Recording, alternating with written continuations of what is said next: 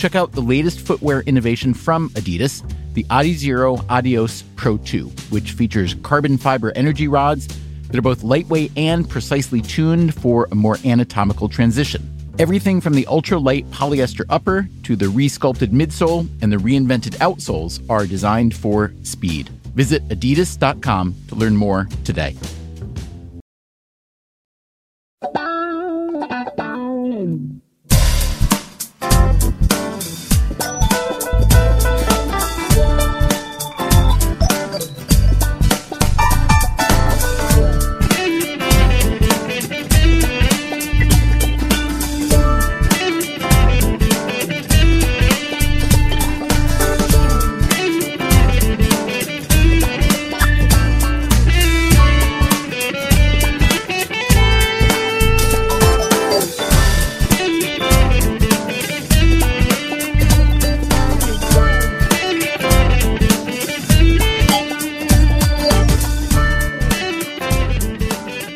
Hi, and welcome to the show.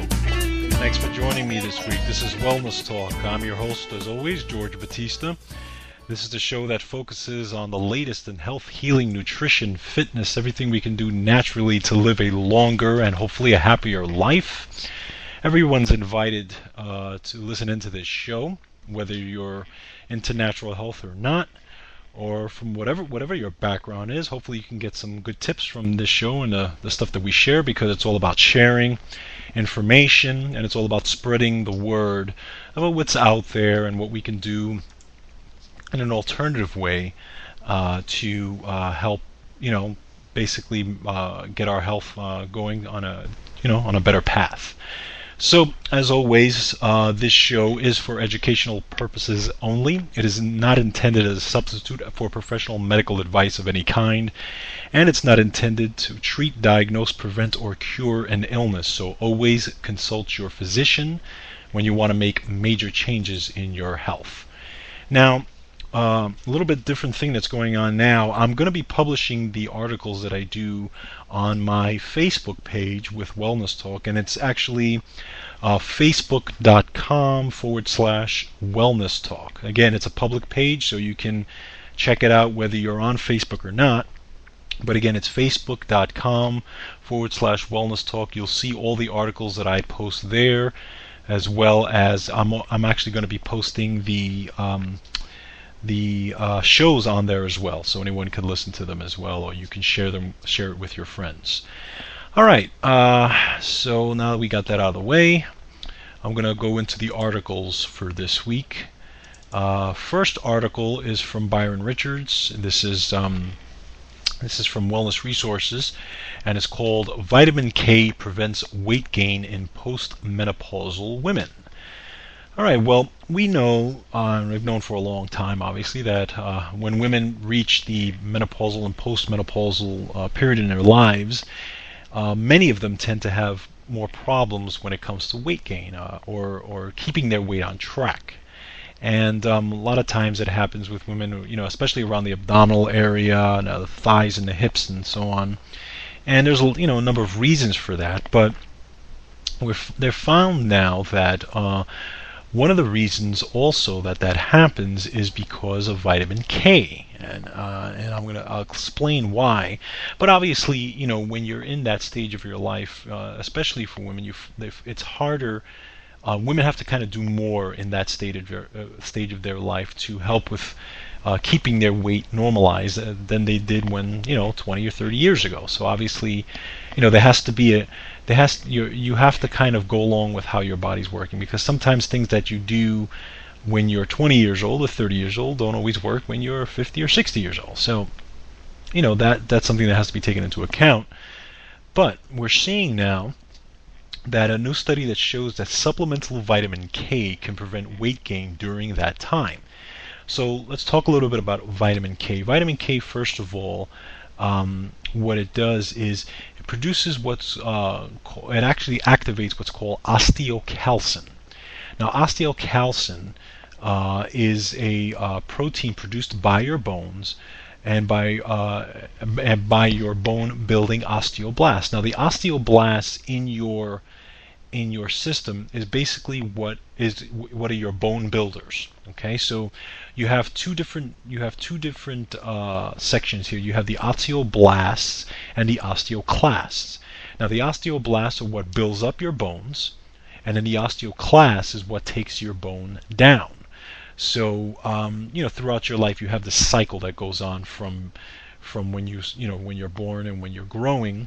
And obviously this process is accelerated when you're a child because of the enormous amount of growth that you're doing.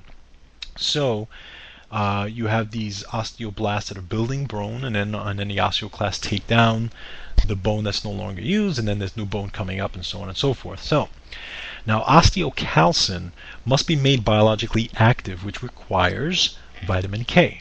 Okay, so we know that vitamin K is very important in bone building. That's been known for a long time.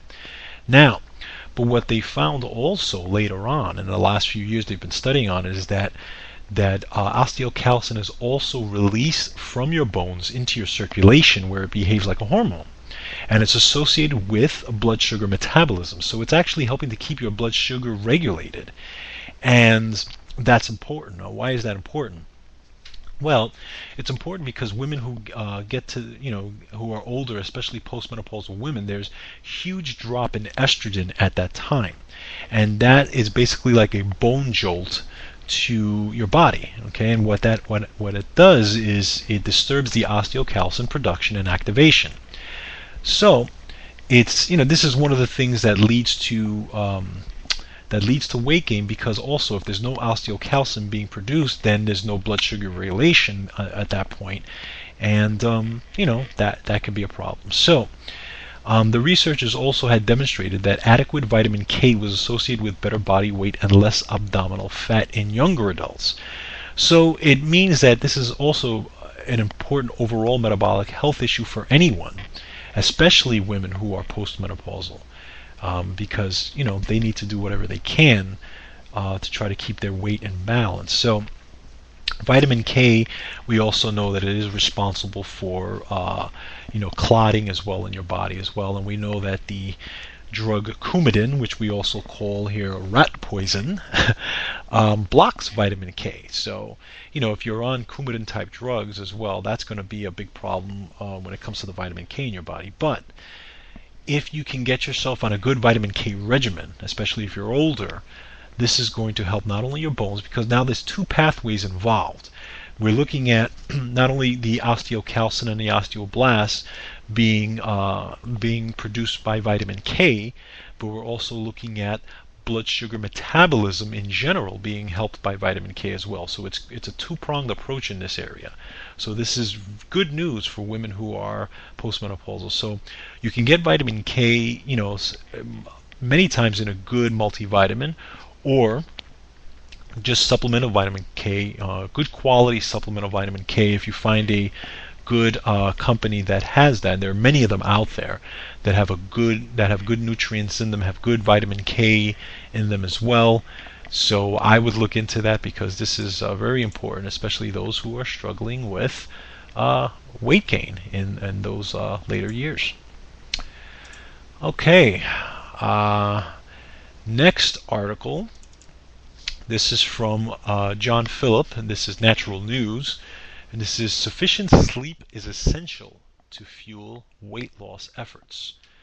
Well, we know the average American is not getting enough sleep these days. Okay, most people, their average sleep time is like maybe 5 to 6 hours a night if they're lucky, because they've got a lot of things going on. Well, we've known that sleep is one of the most important things you can do in your whole wellness program. Well, I'm going to quote here. This is Canadian researchers publishing in the Canadian Medical Association Journal have released the results of a study showing that adequate sleep is an important part of a weight loss plan and should be added to recommended diet and exercise. Now, Dr. Jean-Philippe Chaput, and I hope I'm saying this right, of the Children's Hospital of Eastern Ontario Research Institute in Ottawa has provided sufficient evidence to show that inadequate sleep is an independent risk factor for obesity and just in general being overweight. So, why is that so? Well, one of the things they're saying here is that The scientists indicate that levels of the hormones leptin, ghrelin, cortisol, and orexin, all of which are involved in appetite and eating, are affected by a lack of sleep. So we know that sleep time is one of the most important times because it's the time of the day or evening that your body does the most house cleaning. It's your basic. It is a fat burning time if you let it be. So what you have to do is you have to set the stage for it when before you go to sleep. And one of the ways you set the stage for it is, number one, is by leaving some space between the time that you eat and the time that you go to bed in the evening. So roughly it's about 3 hours, because one of the things you do not want to do is eat before you go to bed and get your body into a digestion mode, having to digest a meal right when you're going to sleep. That's one of the biggest problems you have, because when you do that, then your body doesn't go into house cleaning. Your body has to deal with the digestion, and also it throws off a lot of the hormonal switches in your body that normally happen at night. So you have to set the stage for it first of all. That's number one. Okay. Then what happens at night when you're sleeping? Well, I mean, a lot of things happen, but you got to remember that if you're not letting your body sleep, or put it this way, if you're not getting yourself adequate sleep, or you're cutting it short, then you're suppressing what's called a growth hormone. Now, growth hormone is naturally released at night while you sleep. So if you cut the sleep short, then your body doesn't have adequate time for repair. This means it will try to fix itself during the day if it can. Now, to do this, your body must release growth hormone during the day, which is not really the preferred time it's supposed to release it. This requires stimulation from ghrelin. Now, ghrelin is what gives you your appetite signal, but in order for growth hormone to be released in your body, ghrelin also has to be stimulated. So unfortunately, ghrelin makes you crave and eat carbohydrates because it's part of your appetite signal. So you're going to be dealing with that situation if you don't get your adequate sleep at night. Now, that's one problem. Now, another problem is that if you're not sleeping enough at night, and if this process is going on for a long period of time, then you're going to be more tired during the day, daytime hours. That's going to cause your body to also want to bring in the calories, because if you're not getting enough energy, that means your body's going to want to start craving calories for it to get energy, because that's what the body does. It's going to want you to eat more. So that's another thing that's going to happen. That's going to make you eat more as going on during the day. So, and then you also have to remember that, especially if you're dealing with weight loss, if you're on a weight loss program, you have to let your body do what it needs to do at night, and that requires enough sleep. Because you got to remember, in normal health, when you've eaten for about, after you've eaten for about, put it this way, 3 hours after you've eaten, insulin levels return to baseline. Okay, so now your pancreas makes a different hormone called glucagon. Now, this hormone tells your liver to release sugar that it had stored to sustain your blood sugar level, and this happens also while you eat. But it also turns on your liver's fat burning system. So your liver has this fat burning system that activates 3 hours after the meal. Now, under the influence of glucagon, your liver simultaneously uses sugar and fat to sustain your blood sugar. So what happens is that it starts to burn the fat, and which clears up the levels of triglycerides in your blood, and this happens at night also. So you want your liver to use this time to burn fat in the middle of the night. So there's so many things that happen when you're sleeping, when you're giving your body enough sleep, and if you're not doing that, then you're missing out on all these things, which can lead to weight gain and excessive cravings during the day. So again, at least leave 3 hours from the time that you actually finish eating to the time that you sleep, to let your body digest your meal, and then to let your whole system do what it needs to do in the middle of the night, including secreting the growth hormone and letting your body clear out all the toxins and everything that it does. And if you do that on a regular basis, I think you'll be happy with the result. So check it out. All right. Next. This is natural news also, John Phillip.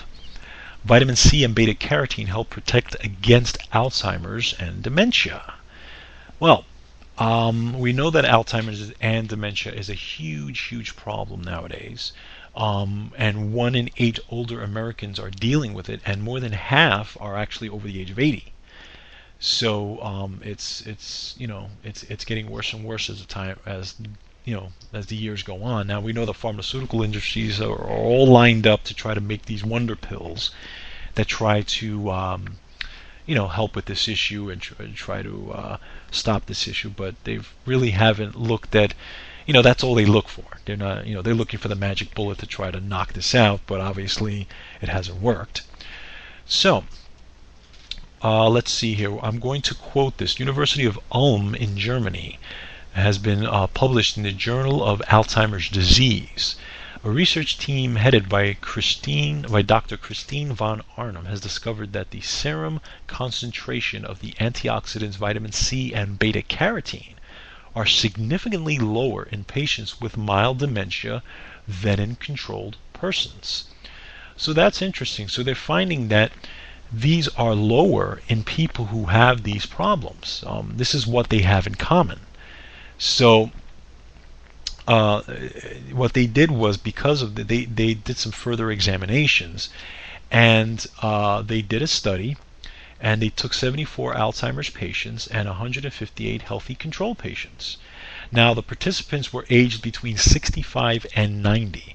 And in this study, they underwent neuropsychological testing. They answered questions regarding their lifestyle. Additionally, their blood was examined for levels of key antioxidants, vitamin C, vitamin E, beta-carotene, lycopene, coenzyme Q10, and their body mass index was calculated.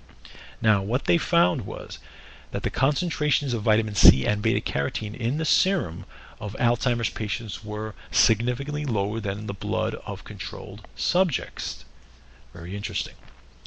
Now we know that vitamin C and beta carotene, what they do is they cross the blood-brain barrier, where they help to squelch, stress-related oxidation. Now we know that amyloid plaque and amyloid proteins is one of the things that they found that was leading into the Alzheimer's dementia, Alzheimer's disease. So what they did was, with these two antioxidants, they found that they both synergistically promote the normal clearance of amyloid proteins to help protect against Alzheimer's and dementia. So think about it. Two of the biggest and most basic antioxidants on the planet, vitamin C and beta carotene, working together to help clear out amyloid proteins to prevent this disease. That's huge. That's huge, and to me, in my opinion, this is where science should be looking, because they can go along this path of trying to find a pill that's going to help this, but we're already seeing signs of this in the natural world with vitamin C and beta carotene.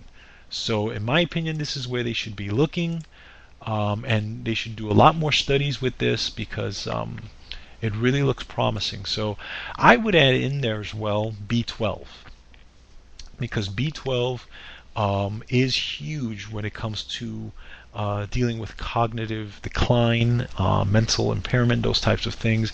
B12, not only does it help you with your energy, but it also crosses the blood-brain barrier and helps with people with these types of illnesses as well. And they've done studies to show that. So on top of vitamin C, beta-carotene, I would throw in B12 on top of that. I think that's something people can use in their toolbox. Not only for people who have this problem, but also people who want to prevent this problem as they get older. So these are some things to look at. Okay. Now we're going to look at, let's see. Yeah, we're going to look at some functional strategies and some natural strategies to help maintain a healthy blood pressure. Well, we know a good number of people are on blood pressure medications, as their doctors have put them on blood pressure medications, and some of them for their entire life. Now here's some of the numbers from the CDC. According to Thomas Frieden, high blood pressure is a public health enemy number 2. The CDC says 36 million people in the U.S. have uncontrolled high blood pressure, and of that, 14 million don't even know it. Now, interestingly, 16 million Americans who are on blood pressure medications still don't have their blood pressure under control. So that's very troubling if you really look at the numbers here. Now, what does that mean? Well, if you look at the average blood pressure, obviously they look at normal blood pressure, 120 over 80 is the average, and blood pressure 101, you're basically your high number, your systolic blood pressure, let's say 120 is the arterial systolic blood pressure. That's the highest pressure in your arteries, and that occurs when your ventricles contract at the beginning of your cardiac cycle. Then you have the diastolic pressure, which refers to the lowest arterial pressure, and that's when you're in the resting phase of this whole cardiac cycle. So you have the high pressure and then you have the resting phase, and those give you your basics, your two numbers. Okay, so now there's Dr. Rosedale explains that they have found that insulin resistance has known also to promote hypertension, and this was actually published in 1998 in the Journal of Diabetes, and they found that nearly 2/3 of the test subjects who were insulin resistant also had high blood pressure. Now, why is that? So we're explaining it here. First of all, insulin stores magnesium, which relaxes your muscles, but if your insulin receptors are blunted and your cells grow resistance to insulin, which happens to many people, you can't store magnesium anymore. Now, basically, it basically passes out of your body through urination. So if your magnesium level is too low, your blood vessels will constrict, which will raise your blood pressure and decrease your energy level. So we know that magnesium is it relaxes your endothelial cells, it relaxes the lining of your arteries. So if you're low on magnesium, which happens in insulin resistance, this is a problem which raises your blood pressure. Number 2, insulin also affects your blood pressure by causing your body to retain sodium. And we know also that women who are during their menstrual phases, their sodium goes high, they retain sodium, and they're low on magnesium. So that's another issue. But sodium retention causes fluid retention, and fluid retention in turn causes high blood pressure. So that's number 2. That's another problem. And number 3, excessive fructose. Now we know people are consuming high fructose corn syrup these days, and fructose from all different types of things, but excessive fructose breaks down into a variety of waste products, and one of them is uric acid. Now, uric acid drives up your blood pressure by inhibiting the friendly nitric oxide in your blood vessels. Now, nitric oxide is also what helps maintain the elasticity in your blood vessels. Okay, so now if you're suppressing the nitric oxide levels, this can cause an increase in blood pressure. So this is another problem. So we know that blood pressure can be raised by a number of different factors, stress and that type of thing as well. But there are also some, there is these physiological ways that it can happen as well, and it's all, it all works together synergistically. So what can we do to help naturally besides taking the drugs? And again, those of you who are on blood pressure medications that want to get off them, obviously you want to work with your physician before anything to help you slowly but surely get off that medication or lower the dose or whatever has to be done. Now, that's the big thing, and those, people that I talk to about it, that's the first thing I tell them. If they're on medication, they have to work with their doctor.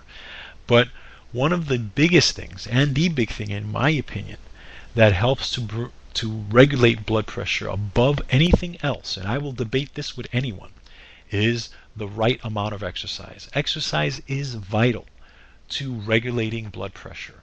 Exercise, the effect of exercise to me is better than any drug you can take out there as far as sustaining normal blood pressure, because you're pumping it's forcing your heart to pump the blood. Remember, your heart is a muscle. Your heart needs to be exercised. Your heart needs to your heart needs to pump. It needs to pump that blood through your vessels, because you got to remember your blood pressure goes up when you exercise, and everything goes up when you exercise. But then once you're done with the exercise, there's this nice relaxation that happens in your blood vessels and in your body, and that's what you're looking for. Because once you start exercising on a regular basis, then you're able to get that nitric oxide and everything that's friendly in your body to help that bring that that normal level that you're looking for. Okay, so number one is exercise. Now, what could we do supplementally to help with blood pressure? Well, first thing is calcium and magnesium. That's huge, because we know again that magnesium is suppressed, or can be suppressed, and if your magnesium is suppressed, that's going to lead to problems in your blood vessels. So you want to bring up your magnesium. So calcium and magnesium have been known to help be useful in lowering blood pressure. Number two, vitamin C and vitamin E. Studies show that these vitamins are very helpful in lowering blood pressure, but you want to make sure that you're getting the right ones, especially vitamin E. Do not use synthetic forms of vitamin D. Do not use the DL tocopherol or DL tocopherol forms of vitamin E, because they are synthetic. So make sure if you're taking your vitamin E that you look in the back of your bottle, make sure it does not say DL tocopherol, because it is synthetic. Throw it away. You want your D-alpha tocopherol or D-beta tocopherol or your mixed tocopherols. That's what you're looking for. Another thing you want to look for is DHA, which is the most important part of vitamin E. DHA is extremely important when it comes to blood pressure and overall inflammation in your body. Another thing you want to look at is olive leaf extract. Now, in 2008 study, supplementing with 1,000 milligrams of olive leaf extract daily over 8 weeks caused a significant dip in both blood pressure and LDL cholesterol in people with borderline hypertension. So that was a two-pronged approach coming from one nutrient. So that's very important. And acupuncture combined with electrical stimulation has shown to temporarily lower elevation in blood pressure in animals by as much as 50%. So that looks promising as well. Obviously, more studies have to be done on that. So, those of you who are on blood pressure medications, if you're looking at alternative ways to manage it, again, work with your doctor. But these are some things, these are some tools you can use in your toolbox to help with blood pressure problems. And I think overall it'll help you, hopefully be able to manage it better. Okay, and our final article this week. Those of you who are into juicing or like to juice, I'm into juicing. I love juicing. It's one of the healthiest things you can do to your body, to flood your body with 100% of these juices on a regular basis. Many people have said, this is from an article from Wellness Times by Marlena Torres. Many people have said that they can't afford to juice, they can't afford a juicer, or juicing is just too expensive. Well, number one, the juicer you can get a very good juicer for about $100, and it'll last you a long time, especially if you take care of it. So that's one thing you have to look at. But here in this article, she gives some tips on those of you who are on a budget and want to juice, but who want to do it within your budget. So these are just some ways you can do it. Number one, juice seasonally. Okay, so getting locally grown produce will save you some money and also deliver more of the vital nutrition, because it's going to taste better if you do it when everything is in season, and you go to your local grocery store or your local farmer's market to get what's in season. So if you juice seasonally, that's a great thing to do. Number two, buy the produce in bulk from your local health food store. Now, if you go to the big box stores like Costco or Sam's Club, a lot of times you can get carrots and apples and all these different types of things. You can get them in bulk, and many times even you can get carrots. Maybe a 5-pound bag of carrots for $3 or $4. So if you buy them in bulk, they're going to last you longer, and and that'll go a long way as far as your juicing goes. Number 3, juice only as often as it feels manageable to you. Now, you don't have to juice every single day if it's too overwhelming, if you don't want to start there. What you can do is maybe juice 2 or 3 times a week. To me, it's better than nothing. Okay, so even if you're getting that juice into you, you got to remember that when you juice, you're getting as close to 100% of the nutritional value of that juice as possible. So even if you're juicing 2 or 3 times a week, you're still getting more than what the average person consumes on a regular basis when they eat these vegetables, because they don't get 100% of the nutritional value when they eat it, because a lot of times they're cooking these vegetables way too much. They're not consuming it raw, and when you cook it, or if you microwave it, and you're whatever, however way you're cooking it, if you're not steaming it, you're losing at least 60% of the value of the nutrients in the vegetables. So, you can juice things like carrot, romaine lettuce, cucumbers, celeries. I juice on a regular basis apples and carrots. 3 carrots to 2 apples is an excellent juice. Your kids will love it because it's sweet enough, especially if you're using the Red Delicious apples. Those are great, and it makes it nice and sweet. You can even throw a little bit of ice there if those of you who like your drink a little colder. But carrots, beets, celery, cucumber, romaine lettuce, those are all excellent to juice. And again, you can get yourself a juicer for about $100, and juice your weight or better health, because I think it's one of the best things to do.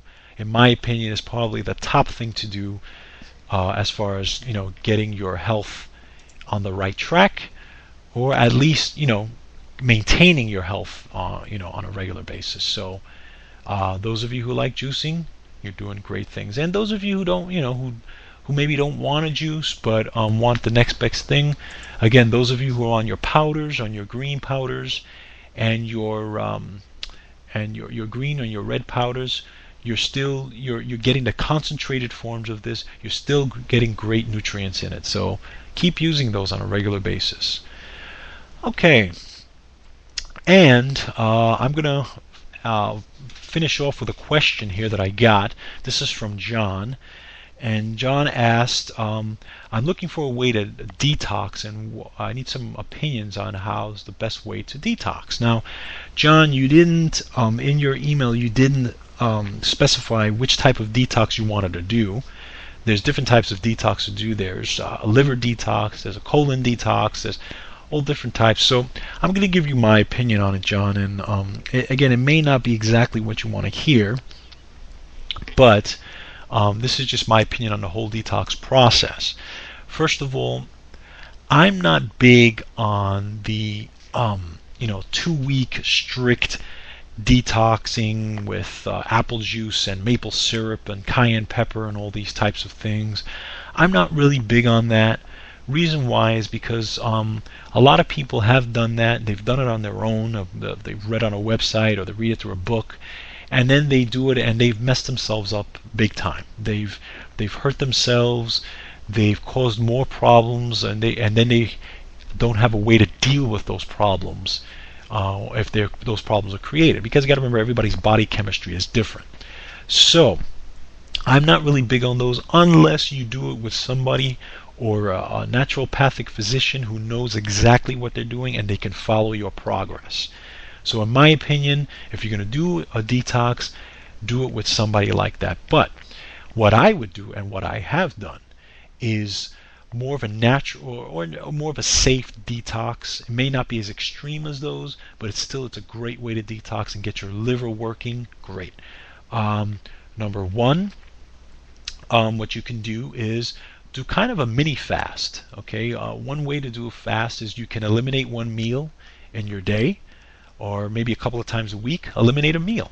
So have your breakfast and lunch and eliminate dinner, or have I wouldn't eliminate breakfast. I would say maybe eliminate lunch or dinner, or even better, have a protein shake in place of one of those meals.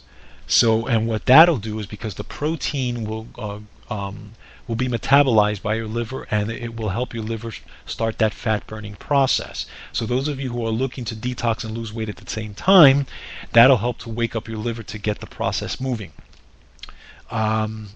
So that's one of the things I recommend, is maybe to take out a meal and replace it with a good quality protein shake.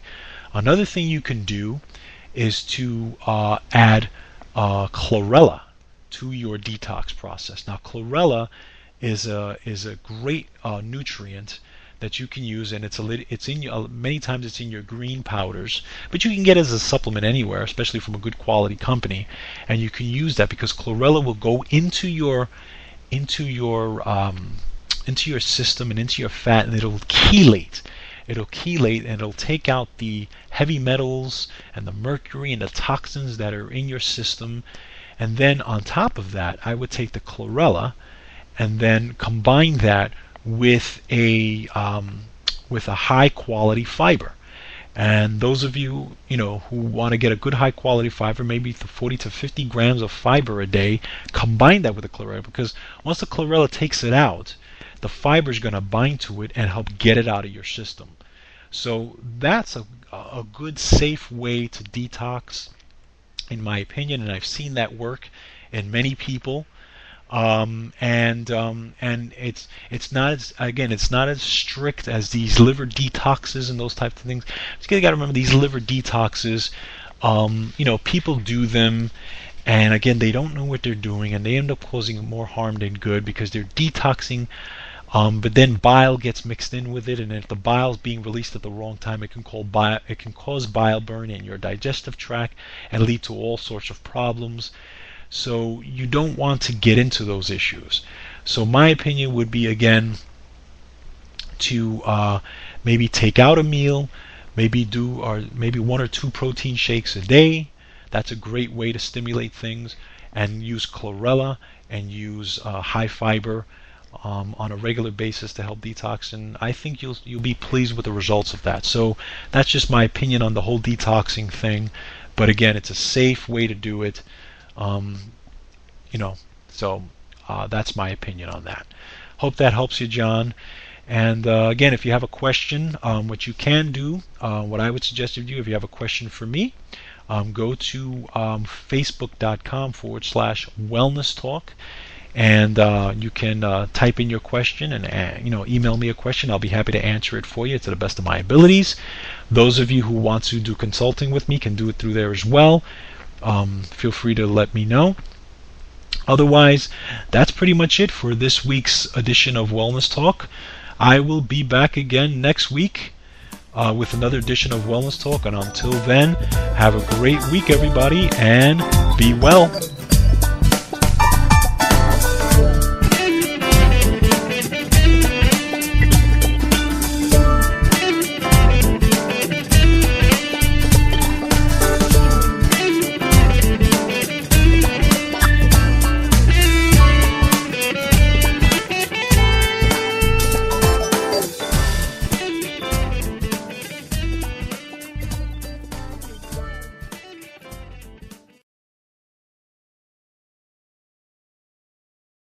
Some read self-help books, others use meditation. At New Balance, it's believed that peace can be found with a run. The lessons learned while running your race are a blueprint for overcoming obstacles and achieving balance in life. Go beyond the run at newbalance.com. Check out the latest footwear innovation from Adidas, the Adizero Adios Pro 2, which features carbon fiber energy rods that are both lightweight and precisely tuned for a more anatomical transition. Everything from the ultra-light polyester upper to the re-sculpted midsole and the reinvented outsoles are designed for speed. Visit adidas.com to learn more today. If dog people made dog food, it wouldn't be sold in a 50-pound bag in the hardware aisle by the shoe polish. It would actually be food. It would be made with real, fresh meat and veggies gently cooked to preserve their nutritional value. You know, like food. The Farmer's Dog was created by dog people who cook and deliver fresh, healthy food. Try the Farmer's Dog and get fresh, pre-portioned meals tailored to your dog's needs. Tell us about your dog, build your plan, and get 50% off at thefarmersdog.com/listen. That's thefarmersdog.com/listen.